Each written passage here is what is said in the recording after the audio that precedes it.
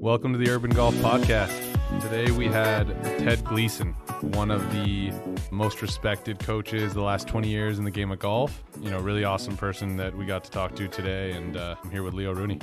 Yeah, I thought, Ted, such an empathetic and great guy in its simplicity. Like, very easy to say that about Ted. He is now working full-time helping juniors to college and to find the right school for them, to find the right opportunity for them in college. And he's just one of those guys that are so genuine and talented. And I was really happy we got him on the podcast because he has a very interesting background. It got pretty emotional. I think there's a lot of synergies between Ted's philosophy and what we do here at UGP, in that we care a lot about coaching, we care a lot about others, and we're here to serve others. And I think Ted had some interesting views and stories about how that has kind of affected his whole career. Yeah, I really love the part when he talks about Mr. Eddie Merrins and, and just his journey with UCLA and then how he's giving it back, just all these mentors he's had in his life around golf, how they've lifted him up and inspired him to be better, how much humility and grace, and also parenting. And he gets into all that, and just how important mentorship is for what he does as his career, and then what he's done his whole career, and really kind of how he lives his life. And it's something that I identify with strongly. I know we do here as a brand at UGP. It's just about paying it forward and inspiring future generations in this game. Yeah, I think it's a perfect episode for any kid that wants to play college golf, and then also any parent that have kids that play, that want to pursue, college golf. We learn a lot from Ted because he has so much experience, but probably one of the top guys in the world to prepare any junior for college. So I hope you guys enjoy this conversation as much as we did. Ted is the man. Enjoy it, everyone.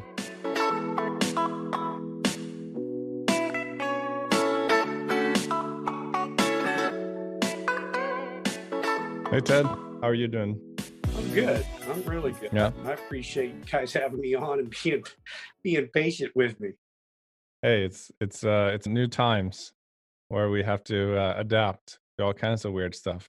It's really, as you say that, I was thinking about how much information now is being transferred in a different way, and it's been cool for me. And obviously, you guys are doing these podcasts, so you're living it. But just to hear things that we wouldn't have otherwise heard, this wouldn't have happened. Obviously, it's really tough for everybody, but it's cool to see everybody trying to express themselves in different ways. Yeah.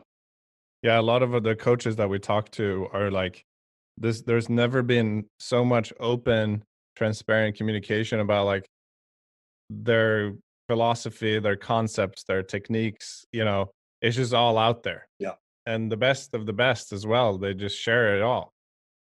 And it's right. It's just unfiltered and transparent, as you said. And it's neat because I think that's how we all learn, right? We all grow and we try to take things. I mean, I know as a player, as a golfer, you're trying to take things from different people you see, you admire, you respect, and then filter them into kind of your system. So it's been great. Mm-hmm.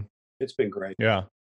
And you've also done some content and other things during this time? I have, I've done some Zoom webinars for like Junior Golf Scoreboard and AJGA, did a couple podcasts, and something that was really cool. Just this past Tuesday, I did a virtual webinar with Mr. Eddie Merrins and Josh Alpert through the SCPGA. I saw that. Yeah. I got to tell you, I mean, Mr. Merrins, I started taking from him when I was 12, and he's the one that recruited me to UCLA. So I've got him to thank for, why I'm still into golf, quite honestly, and to be able to just share some space with him. It was awesome. He's just got so much wisdom, and he's so sharp, and it was really cool, actually. How old is he now, Coach? Like 90? A little less, I think, Matt. Yeah, I think he's about 86. I went to his 80th birthday party a number of years ago. I think he's 85, 86.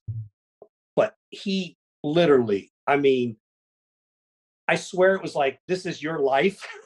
Like I was talking and saying the background. I remember when I was 12 going to Bel Air, And it's just like, I get goosebumps right now thinking about it. It just takes me back. You know that feeling where it was weird. I felt like I was 12 again, and here I am listening to Mr. Merrins tell me things and teach me things. It was just, honestly, it was super cathartic. It was awesome. You know, he's actually trained with Leo over at UGP in LA. I didn't know that. Yeah, I did one assessment with him and one training session, and he was driving to UGP, I think, by himself. And it just didn't work out, unfortunately. But yeah, he was all into it and wanted to work on his fitness, and yeah, it was really cool. I want to ask you, like, when you're talking about this experience with little Pro, like at 12 years old, I can just see your eyes, lit up. What was so special about it in terms of his coaching and his mentorship? Man, I can say it in a short way and a long way. The short way is just changing. It changes the way you think. I mean, first of all, there's two parts of it. There's one as a person, Leo. What's so special about it is that, and I said this on Tuesday, he is as present as you can be. And that's such I think, as a coach, and you guys, I'm sure, understand that, doing what you guys and having your business. I mean, you want people to be present with who they're with. And Mr. Merrins, I felt his presence. When I was at a lesson, he was there with me. So that in and of itself was super meaningful to me, something that I try to do with my clients, because our world's busy. Our minds are busy. But being present is a gift, I think, and to do it consistently. And so that's one, just he was present. So he was very consistent in how he treated me, and everybody had a story. And that's something I got from my dad too, is that when you talk to people, most people talk about themselves, or a lot of people talk about themselves. I shouldn't say most, but a lot of people talk about themselves. And everybody's got a story. And I think Mr. Merrins, and I'm getting off a little sidetrack, but I learned that from my dad. Understand where other people are coming from, because you can learn from everybody. So that was something very special about Mr. Merrins from a personal standpoint. From a golf standpoint, he was able to create this picture and a feel all in one. Example, it'd be like he said one time, and I shared this story, it's kind of funny, but I'm on the lesson tee at Bel Air, which at the time had no range, and it's in the middle of the 17th fairway. There's a little grass area about halfway down the hill, cut back in front of in the trees, and we hit balls to a caddy to 17 green.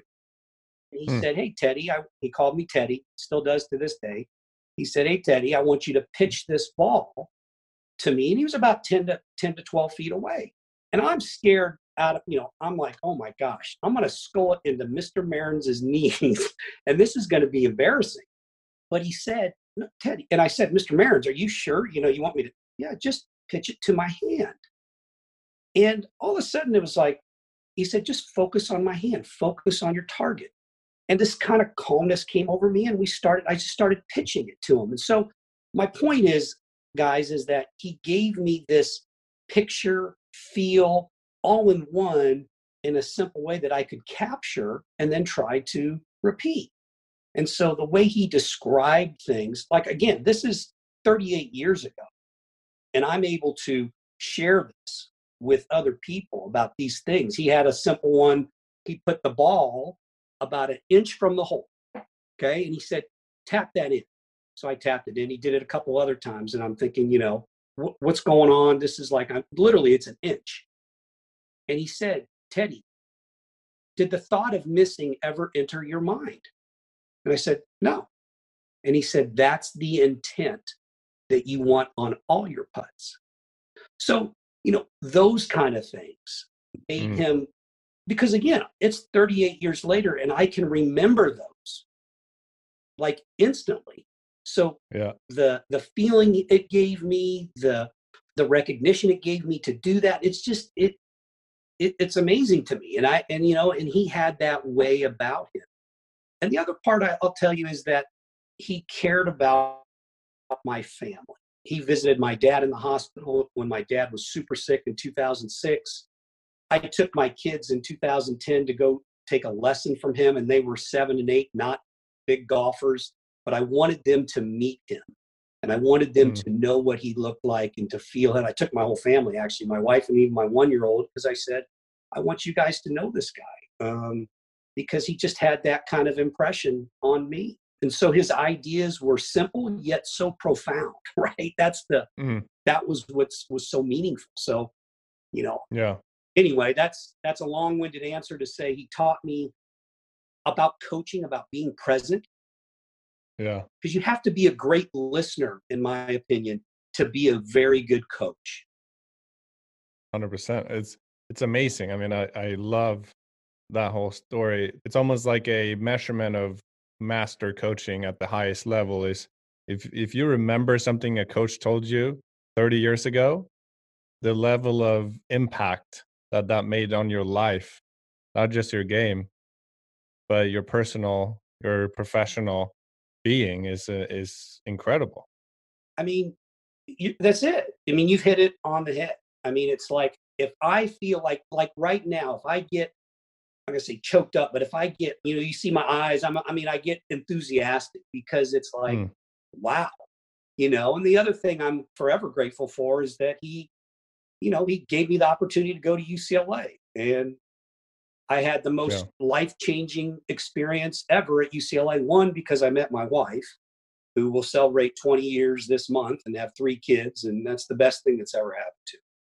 And then 2, I went through, as I tell my own kids, my debacle at UCLA after Mr. Merrins retired. Actually, he wasn't the coach at the time. So it really was 2 of the most important things that ever happened to me at UCLA. It was because he gave me that opportunity to go there. So, an example of where coaching can change someone's life. And I think that maybe that's undervalued sometimes as by coaches is what I say, how I say it, and the delivery and the intention and how much I actually care can change someone's life. And then that in itself can then change another 10 people's life. Well, that's it. And that's the feeling, when somebody walks into your place and you feel presence, you feel like there's this, and I know that's from what Mac experienced and what he went through, but it's this holistic feeling that you get that is not as tangible, but is super meaningful. And I guess that kind of captures how I felt about my whole Mr. Merrins, how he affected me, is that it's just this holistic thing. Like you said, a little belief, a little thought here and there, your mindset, somebody believing in you, somebody pushing you when you need to be pushed, all those things captured. And that's what, you guys are able to do that at UGP, which is cool. Coach, you think that's something that's like innate in a way, or is that something that's trained, especially for you being a coach and being around so many players? Do you think that's something that you're born with in a way? Because I think about, when you talk about Eddie Merrins being from Texas, I can't help but think about Harvey Pinnick and and it's similar stories. You hear those stories about how he would just look you a certain way in the eyes and it would change the way you felt about yourself. And so is that something that's like within us, or is that something that we actually cultivate and train? What do you think?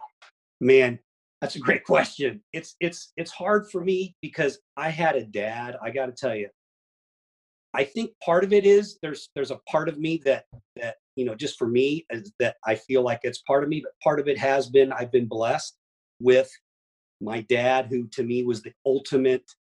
He's my hero. My dad is my hero. There's just no doubt about it. And so what I'm saying is, Mac, I watched him, I learned from him, and I feel like that kind of was able to exaggerate maybe my innate part of that. And I learned from that, and I saw that, and I wanted to be like that. So I think it was, for me, I think it was a little bit of both. I don't know. What's your thought? I mean, yeah. I mean, I think what you say is right. It's in a lot of ways, how were you mentored? Who have been the mentors in your life, and how did they affect you, and have you feel like you needed to pay it forward? Because a lot of times and I think it can be like, feeling or a sense. It has a lot to do with a lot of things, right? Like, what's your birth order, I think also matters too. So there's just so many aspects of it. I'm the oldest of 4, and I'm like de facto, like, hey, all your siblings are watching you. You're the example, and you're being told that you can either rebel against that or accept it. and then, having my dad, I've had a lot of bad coaches. Mhm. So I had a lot of bad coaches. I had a lot of coaches that, kind of worked from their ego versus really thinking about how they could help and lift. I had a couple good ones, but you can definitely tell the difference. And I think a lot of it is like how they were raised. Like you said, your dad is such a big mentor. Same thing for me. I think in a lot of ways, my dad was my hero for a long time. In a lot of ways, has helped me and guided me to be where I am, but also taught me what not to do. And so Mm. a lot of it just depends on how you view it and how you receive it, and then what you use to fuel it. And I think that really the question is like, do you really care about others? And when I talk to Eddie, he just has this such a strong sense of like he knows you. Every time he sees me, he says the same thing. How you doing, pro? And then and then he goes into he like kind of knows what I'm going through in a way. He's like, how's the Right. game? And he's Right. asking questions, and he's asking questions like, yeah, how do you know what I'm up to in a way? Uh, Right. and that strong sense of intuition about others, I think, is something that I think it is. I think it's deeply within the person, and they're taking the cues from around them and applying them. Yeah, you said something that was super meaningful to me. You said it's how others choose to accept it. And I think that in and of itself, you do. And one of the things my dad taught me that I think is so valuable that I've learned is that you always get a choice. You don't get a choice to what happens to you. And this goes back to the coaches you've had that haven't worked out. And it happened to me at UCLA after Mr. Merrins left, that sometimes that coaching that's maybe not ideal, if we take it the right way, it can actually be the impetus to really good things. And that's a Mhm. tough place for people to recognize, right? Right. Like, it's not you that has to change. I have to change sometimes when you get a coach. Like, that's what I learned in my kind of journey at UCLA. Well, and it boils down to like the empathy that you're talking about. I think that's the most important thing. Is a coach can give you hard, tough lessons and test your commitment, but it's all about where it's coming from.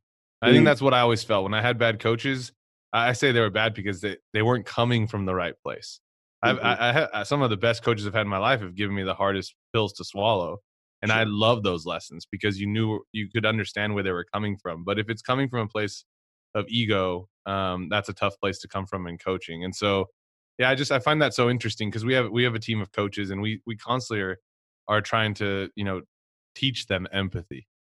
Mhm. And that's Mhm. really hard. It's like Yeah. it's almost nearly impossible. So we move on to a different subject. But No, I guess What? my point of view as the person that do a lot of the hiring, Yeah. the longer I do it and the more mistakes I make, I think that can it be trained? And I think at the end of the day, you can't. Mm, You really can't. You might be able to read 100 interpersonal skills books and emotional intelligence, but does it really at the end of the day going to come from the heart? And I haven't really seen evidence of that, if mm. that makes sense. Like Interesting. I really think that it is something that you need to have a foundation and like a compassionate, really almost obsessive, like care so much that you can't stop thinking about it Mm, in order to be really, really successful, like a great coach.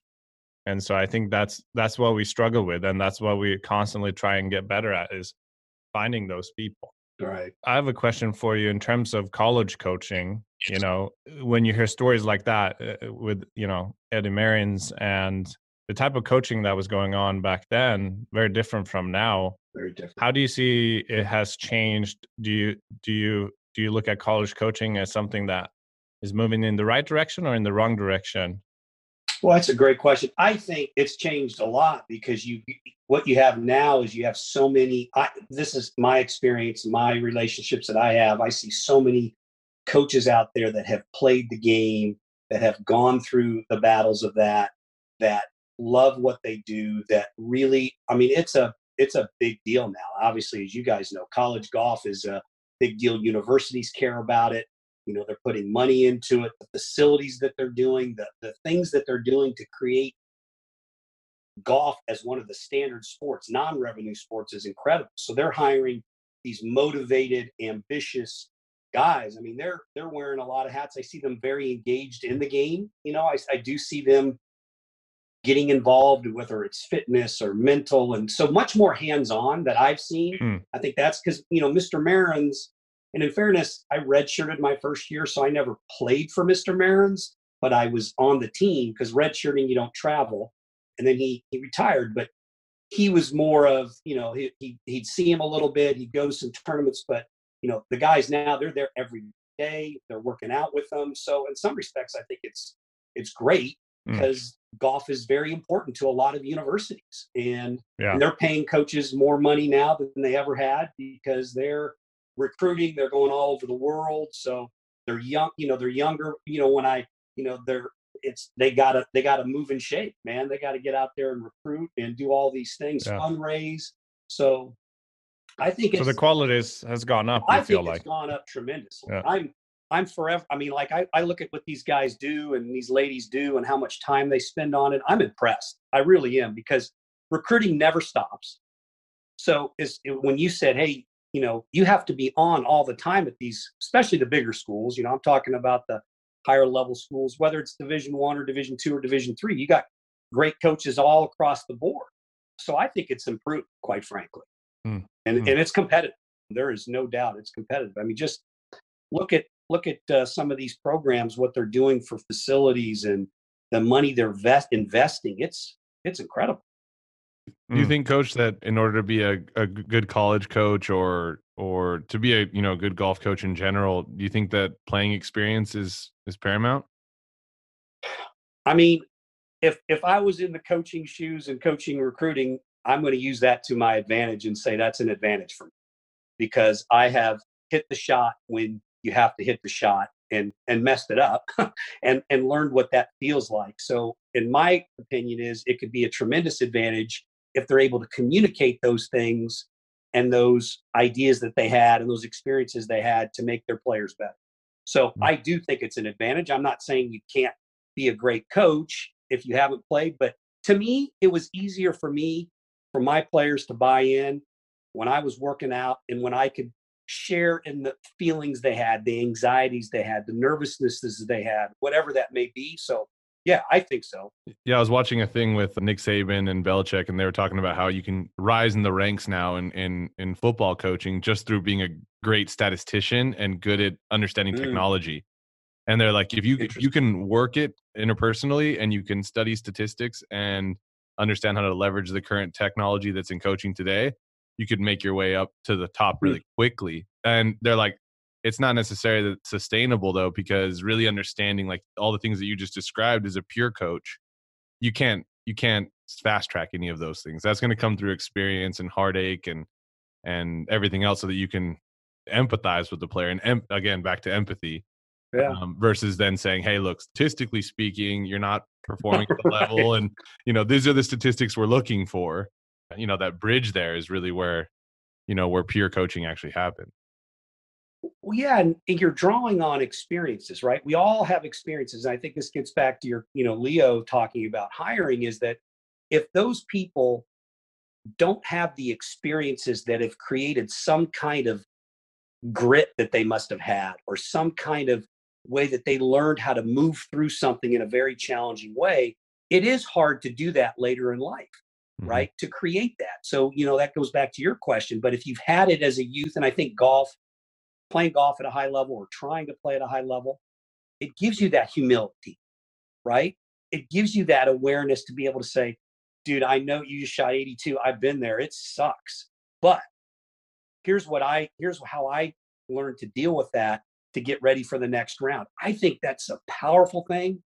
And honestly, as a coach and a mentor now, I actually enjoy that, because I don't like to see them struggle. But let's be honest, and I tell my own kids this, struggle is about opportunity. Struggle is real life.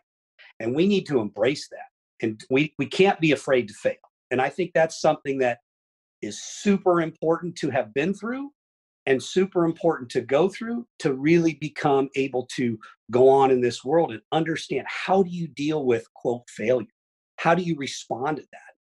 So anyway, I'm super passionate about that part. What are you telling? I know you work with a bunch of like high school players that want to play college golf as well. What are you telling these kids about the transition to college golf? What are some ways that you're preparing them for that shift?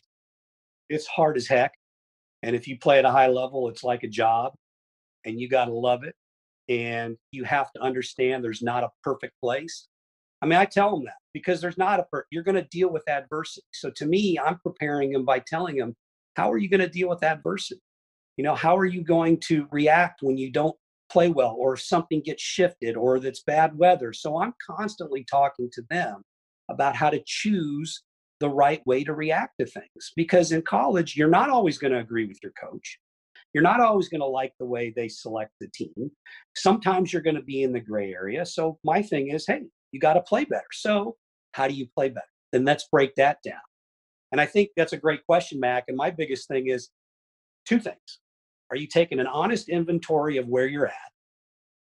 And then two, are you being honest with the commitment that you have to what you're trying to accomplish? So it's pretty simple. Do your daily habits match the goals that you have? And so that's what I'm talking to them every day, because they'll say, I want to go to this top 5 school. I'm like, are you a top 5 habit guy? Are your habits every day? And I just call it because I lived it, because I was a guy that didn't have the habits early on in my college career. So I can say that from a place of, dude, it's you that needs to change. And so that's how I try to prepare them. I'm real with them, because it's like my own kids. I don't want I don't want to tell them, it's like I'm the growth mindset.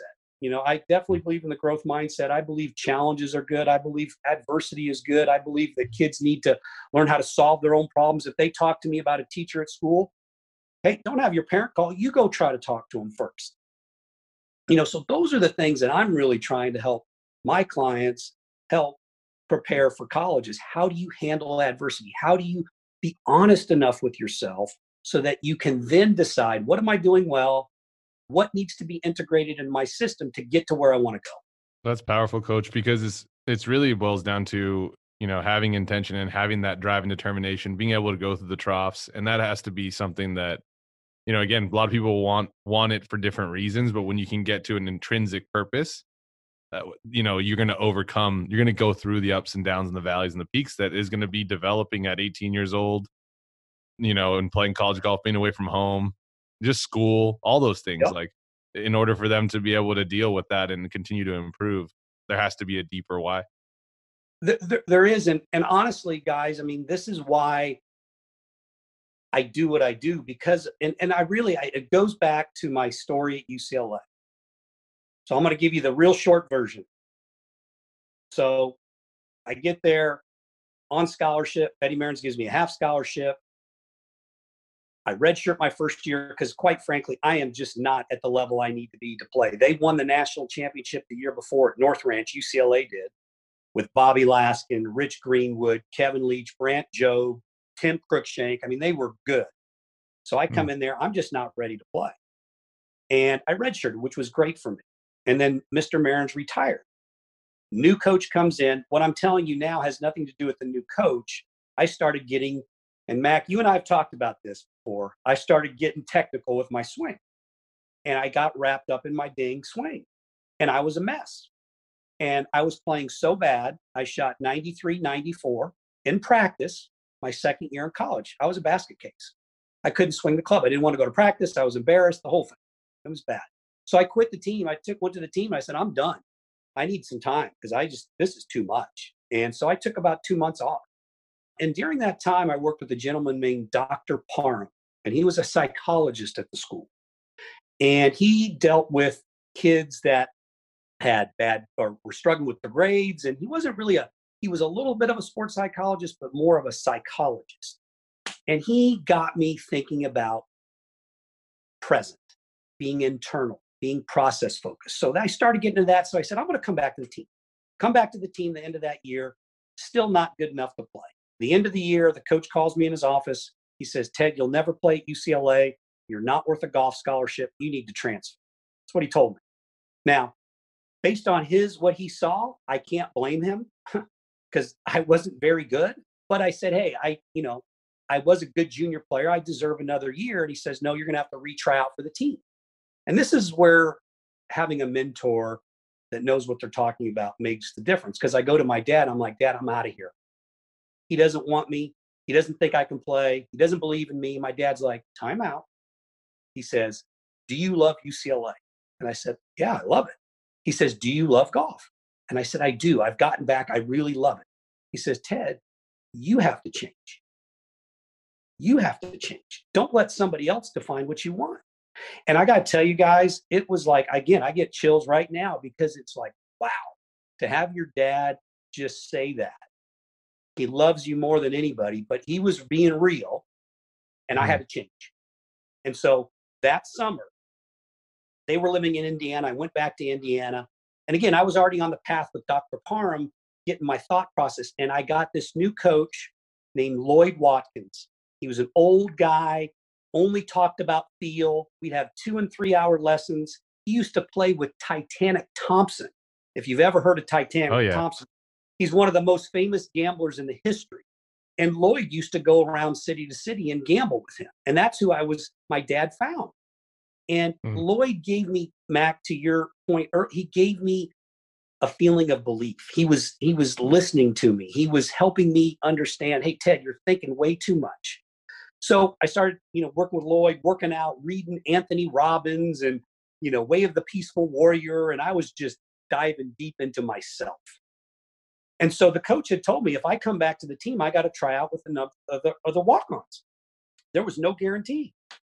So I just immersed myself and I got into the process, and that came back. I make the team, finished second, and then we played Griffith Park, played like 4 or 5 rounds, and I finished second, and he welcomed me back on the team, and he was great. I mean, I have, I didn't agree with how he did it, but he did me the biggest favor of my life by telling me and taking golf away from me. Because then I got back to why I really wanted to play the game, which then took off all the layers of crap I felt with what other people think. My swing's not good enough. All the other junk that just weights us down like heavy coats of armor. And so I go back, I make the team. I play in my first tournament about halfway through. I'm still not a great college golfer, but I make the 5th man on the team. That end of that year, I came back to my 3rd year, and I got to be the 5th man on the team that went to nationals. So played in the national championship in 1991 at Poppy Hills, which is okay. I'm the 5th man, but I'm in the game, right? I mean, I'm like, okay. I'm actually feel like I'm in the game. And so that inspired me. That next summer, I was fortunate enough I played David Duval, made it to the amateur, played David Duval match play. First round, he spanked me. But I went back to school and I played a lot more events. And then the next summer, I made match play again, made Tiger Wood, played Tiger. He beat me on the 19th hole at Muirfield Village in the first round. And so in the senior year, I ended up having a nice solid year. I was the team captain and made second team all Pac-10. And I'm not trying to brag. I'm trying to help people understand that, 3 years earlier, I was done.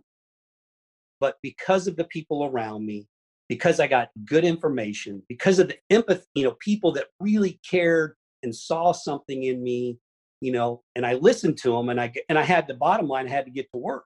And so you can understand why I'm so passionate about this stuff, because that literally changed my life. But it goes back to those 2 questions. My dad could have said, Ted, go ahead and transfer. Now, my life, I mean, I'm sure everything would have been fine, but it would have been a lot different. Yeah, that's I would have been gone. That's an awesome story. It's so heartwarming because it's just I identify with so much of it, and I know you do. I had the opposite. We're like, go ahead and transfer, and here's your car. Get the hell out of here. And didn't learn anything. It took a while.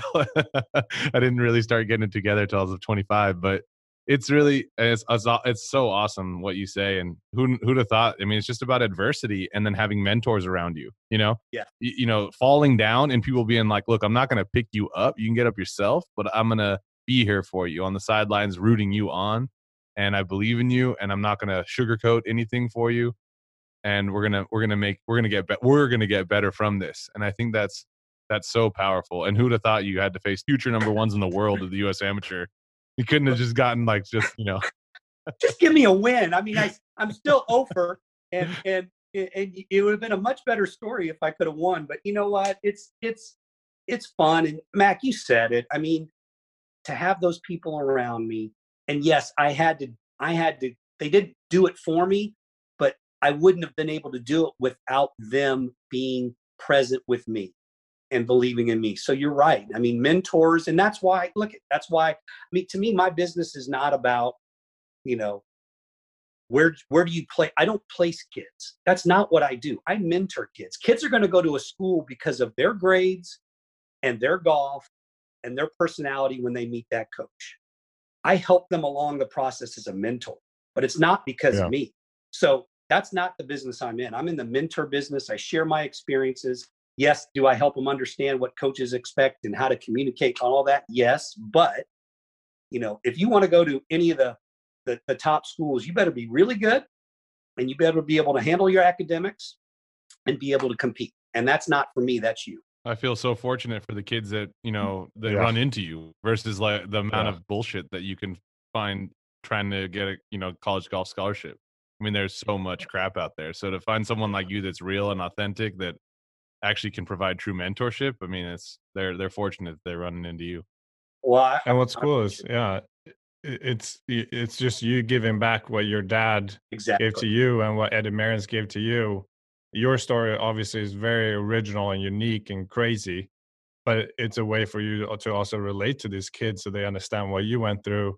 And I think what's so cool with what you do is that you're being real where maybe their parents are not being real. And there's this big social pressure of going to certain schools in this country.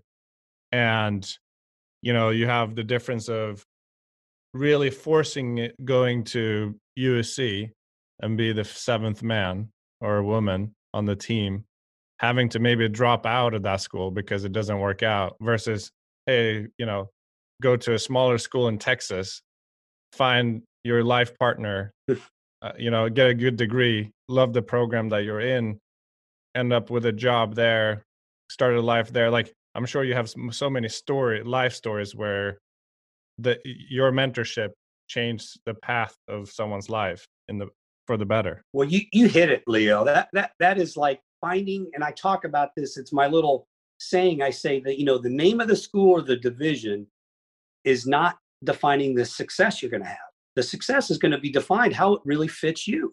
And you said it. I mean, it's so easy to get into a name, and there's nothing. And I tell kids, look, there's nothing wrong with striving for something if that's where you want to go. But just understand, they might pick 2 players a year, and it's very competitive.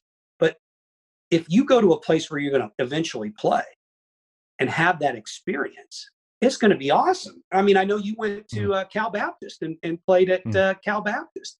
And there's so many kids that go to a place where they can play and compete, and then they're going to learn those lessons, because competition, as you both know, that's where you really, really get down to it, and when you really learn about yourself. And that's, to me, the benefit of competitive golf. And that's the crazy thing. Like, you mentioned, like, my story is insane, right? Because I was recruited over Facebook. My friend played for the school, and she introduced me to the coach on Facebook Messenger. And so I was so lucky, and I didn't even know what Riverside was. I came over here not knowing anything.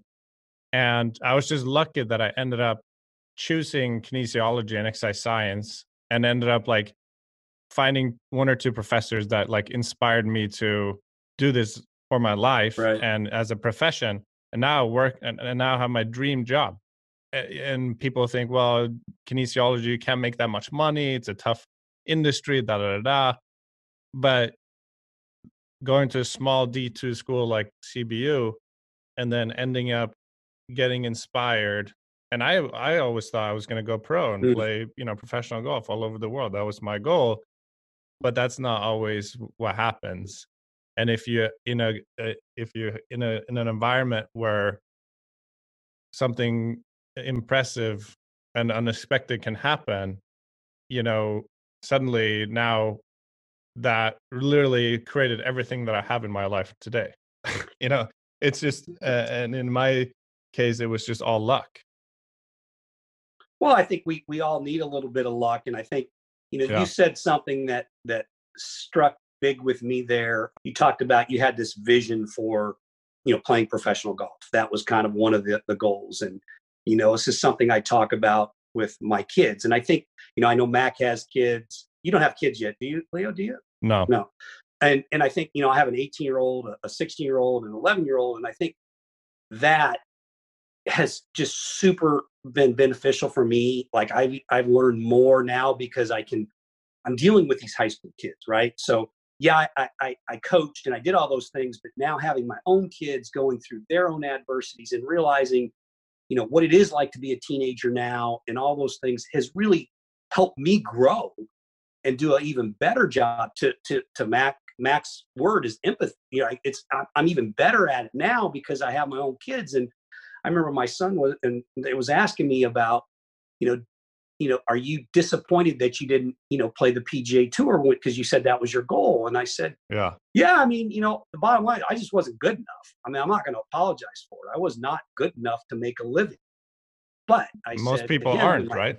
yeah, I mean, but what I say to him is like, I'm like, listen, because I went for that, because I got to travel, because what I'm saying is I'm agreeing 100% with what you said, because that path, I'm like, it's made me a better dad because I can talk, maybe because of what I went through at UCLA and because I went through trying to play, maybe that's why I can talk to you because, they've had they're pursuing their own things in different avenues. And when they're struggling, it's like, I can relate to you guys and I'm very, raw with them. Like I've been there. So I think it's such a great point you make. I'm doing it in a long-winded way, is that all these visions of what we think we're trying to go, the dots don't always connect the way we think they're supposed to connect, but they end up connecting in a way that's really cool at the end of the day. That's the way I feel about my life.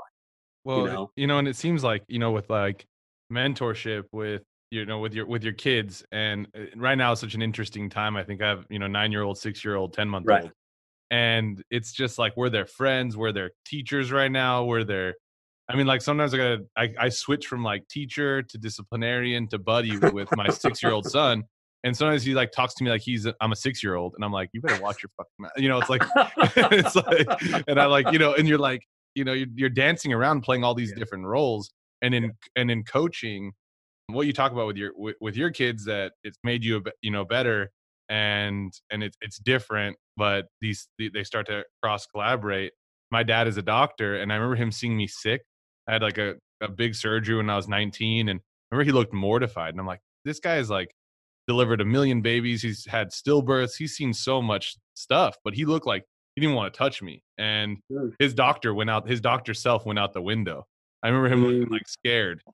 And I'm like, this guy's seen so much, he's scared. But it's a different thing when it's your kids, right? And when I go to mentor my kids versus mentor, say someone that works at UGP, you can kind of compartmentalize a lot better. But when they're your kids, it's a lot more raw. And how do you kind of manage that, and kind of going from coaching players and then coaching your children, and how do they feed together versus actually hurt each other in some ways? Or you might bring some stuff from work home, or is it a pretty seamless integration for you? No, it's not. That's actually it's a really good thing for me to be aware of, because sometimes, when I'm with a client, I need to be, and I said this about Mr. Merrins, he was very present. Sometimes I will carry my work, or if I have a phone call or something, or I'm on my phone and I have to, this is my own thing I got to work on, right? Because, I want to be responsive to my clients. I want to be like, hey, if they email me, that's one thing I really try to provide. I want to be like,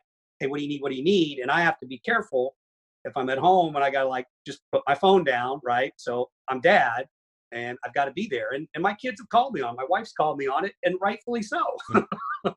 So I got to get better at that. And in terms of just how I treat my clients, Mac, it's interesting. I try to, when I'm talking with them, I really try to pretend if this was my son, I want to give them the most real information I can.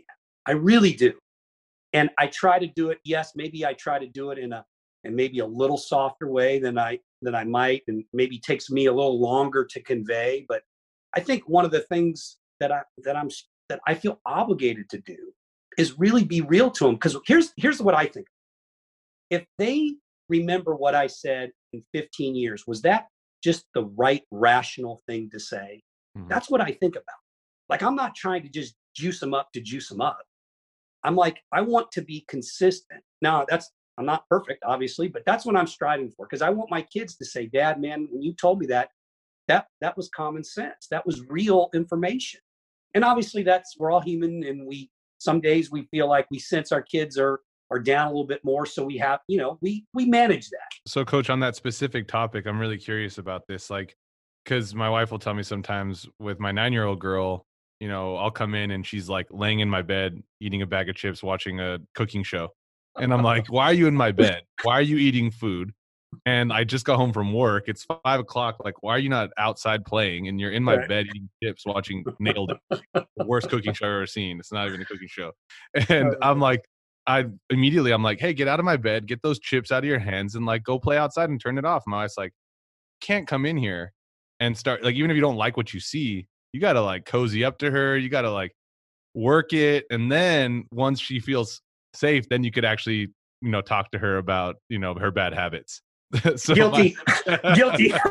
So what do you think about like that? Because it's the same thing with our staff. If they don't trust us, if they don't like us, Yeah. and they don't feel like safe and that we're coming from a good place, there's rebellion that comes out. So you've been a coach for a long time, coaching players, father of 3. What do you think about actually the art of seduction, I guess, or something, as it revolves? Yeah, super cool question, actually. And I think that, I don't know if this is going to answer it directly. One of the things I felt coaching that I tried to do was, like, we had work when I first started at SMU. They had 6 a.m. workouts. And I was there, and I was trying to bust them up, man. I was doing the same workout that the fitness person was doing. And I'm like, so to answer, that's the way I kind of tried to earn the respect. Like, I tried to talk on their level, not be their friend, but just be real with them, be real with them, and then do what I expected them to do. So I think that, from a coaching standpoint, I think that was super important, to walk the walk, because I think as a coach, some coaches, could talk the talk maybe and not walk it. And I think as a coach, when I was starting out, I look at guys like Bruce Hepler. I look at guys like Coach Holder. These guys worked hard. I mean, their effort, they were always on, always recruiting. And it's like, man, that earned my respect. And so when I got coaching, I was like, how do I earn these guys respect? Well, I got to be real with them. And if they're going to work out at 6 a.m., I don't want to show up and just have coffee and watch them. That'd be harder for me to do. I don't know if I could do the same workout anymore. I might have to be on the bike. But as a parent,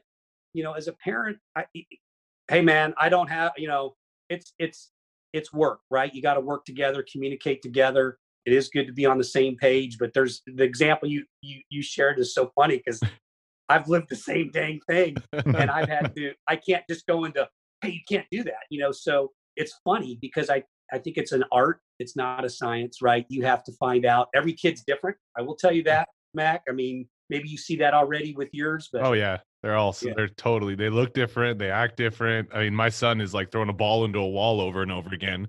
My daughter's like loafed on the couch, like huddled up with chips in her mouth, crumbles coming all over the couch. It's every once in a while, just cuddle up with her. That's what I'm trying to Right. learn now. Cuddle up with her and be like, we shouldn't be doing this. But it's so like, there's not you got to try everything. You got to adapt. I mean, I think that's the thing about being a parent that's been awesome for me, is that, I'm not going to get too deep into the woods on it, but it's just like, my kids aren't golfers. They've played golf, but they found other things they've loved, and they've all gone through their own adversities. And I'm just so grateful. I'm just so grateful that I went through a lot, even though I'm very blessed. It's not like I haven't been terminally ill. I know there's people a lot worse but I've been through adversity on the level that I've been through, that's helped me be a better parent. So It makes me think. Sorry, Leo. It makes me think kind of about, we have some of our staff members in the past, and myself included, like where burnout is part of the game, and also too where strained relationships with parents that last a lifetime. yeah, Following junior golf and college golf, yeah. and it just, for me, like I'm sure you've experienced that and seen that, especially with what you do. You see these strained relationships. Is there anything that words of advice that you provide, and that's so complex and deep, and with It's a their, good yeah. it's a good question, Mac. I Mhm. mean, that you guys are asking good questions. I think I've had some. I'll tell you some scenarios. It's been interesting where mom and dad aren't allowed to watch them play, and I just try to share with. And I mean, I think that's not the way to do it, and because I don't want the kids thinking that they play better when mom and dad aren't there, because that's something outside of their control. So I don't want that mentality, because you're not always going to control who's watching. One, and the other part of it is, if mom and dad are watching, they can't react to what's going on with the kid. They just have to enjoy watching. So my approach to that, and I've had conversations with families about it, and I just try to share with them. I'm like, look, and I'm going to tell you this right now, that my dad is no longer here, and I'll get emotional thinking about it, but one of the best joys I've ever had is my mom and dad just enjoying watching me doing something I enjoy. And so my advice to them is like, look, let's take score out of it. The only expectation, Mac and Leo, that my dad and mom gave me was like, look, you're going to have a good attitude, right? And you're going to work hard. We're going to take you to all these tournaments. And they drove me around and flew me around as a junior golfer. We're going to do all this. Then the expectation is there has to be an effort and an attitude. And that's cool. But we're not going to judge you based on your score. And so that's what I try to share with my families to answer your question. I'm like, look, this game is brutal, first of all, and it's going to knock you down way more than it's going to put you up. And I said, I'm a living example of that. And I say, one of the things I miss is my dad not being around to watch. And it's a gift. So I tell the kids that if the kids say, oh, I don't play good. And I said, that's an excuse. You can't have that mentality. What if a coach comes?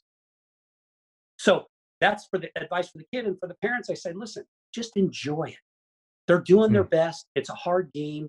So I do have those conversations, and that's the advice I give them. And it's harder. It's easier said than done, but I'm not afraid. If they're willing to talk about that, I'll bring it up. Yeah, it's giving them focusing on what's within their control. Yes. And that's what Boom. that sounds like. Yes, with the kids, and just saying, look, this is within your control. The way that people are treating you, even your parents, you can't control, but the way you react to it is within your control. Boom. And you're transitioning them into being adults in a way.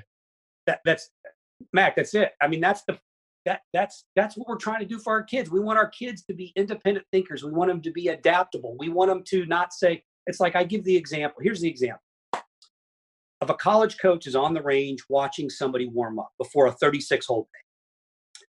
The players on the range, and I dealt with this. The players on the range, and all of a sudden they're not hitting it good. Panic sets in. They turn around and like, coach, I don't know what I'm going to do all day. I'm hitting it terrible. I don't know. And they panic. That's one. The second player hitting it crappy. Turn around and coach are like, you know what? I'm not hitting it good, but I'm going to tell you what, I'm going to get it done. I'm going to give it my best to get it in the hole. And that really, to me, captures everything that we're trying to help these kids understand. It's like, you just said it, you get a choice. And so that's what I try to emphasize. Don't be the player that's like panicking, oh no, the world's coming to an end. Figure shit out. Mm-hmm. Try to figure it out. It's and this might not end up as a question as we wrap up here, but I think hearing you talk, I just remember an analogy that one of my kind of mentors, strength coaches, Dan John, talks about is the bus bench versus park bench mentality. The bus bench, you're kind of antsy waiting for the bus, and the park bench mentality is sitting and kind of enjoying the park.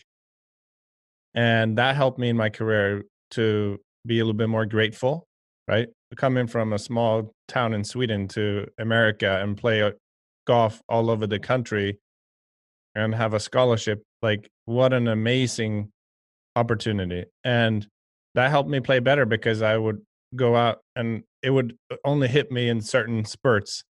And I look around, wow, it's a beautiful golf course. And I get to be out here, it's amazing. And maybe there's some junior golfers listening to this, and hopefully they are listening.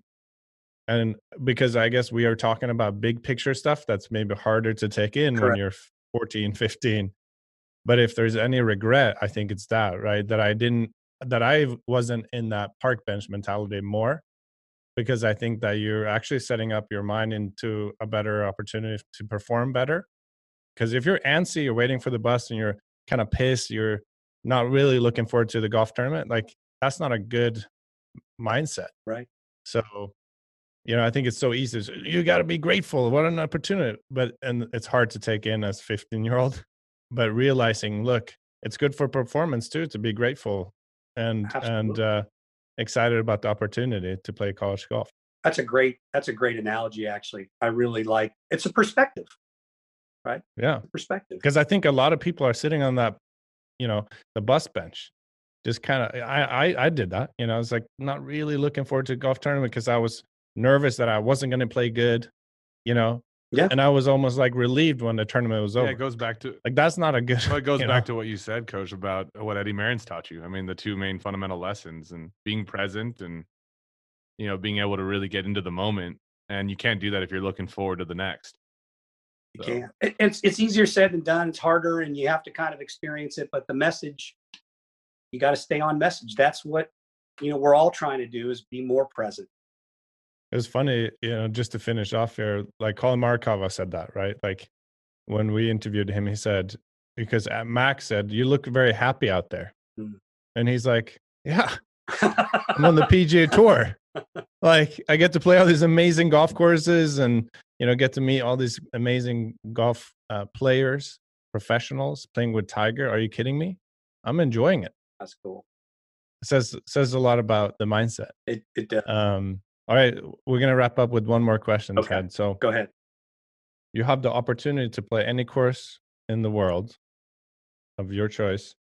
You get to take a lesson from anybody you want, dead or alive, play 18 holes with another person. It could be the same person if you want, and then have a beer with someone after that.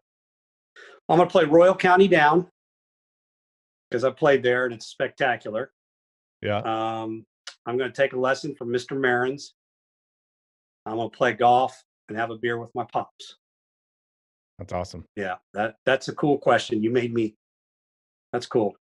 That's a nice way to wrap up me feeling like I feel thinking of my dad. So I appreciate that, guys. This has been a treat. This was amazing. Like it's hard to not get emotional just hearing you talk about these stories and your journey. Thank you. Honestly, Thank it's really amazing. Yeah, I'm Coach. very fortunate. I'm very grateful. I can tell you that. Yeah, you can see it, Coach. No. Thanks for all you do for the game, and thank you so much for taking the time with us, and hope you stay safe. And I'm sure it's not easy with teenagers, 3 teenagers. We're getting by, but Mac, thank you just for having a vision of something and going big, man. That's just seriously, it's inspirational that you're just swinging for it, and that's awesome for anybody to look at and aspire to do. So great job, both of you guys. Don't know any other way. Thanks, Coach. Appreciate All right, it. guys. Thank you so much. Take care, Take it guys. easy. Talk to you Bye. soon. Yeah.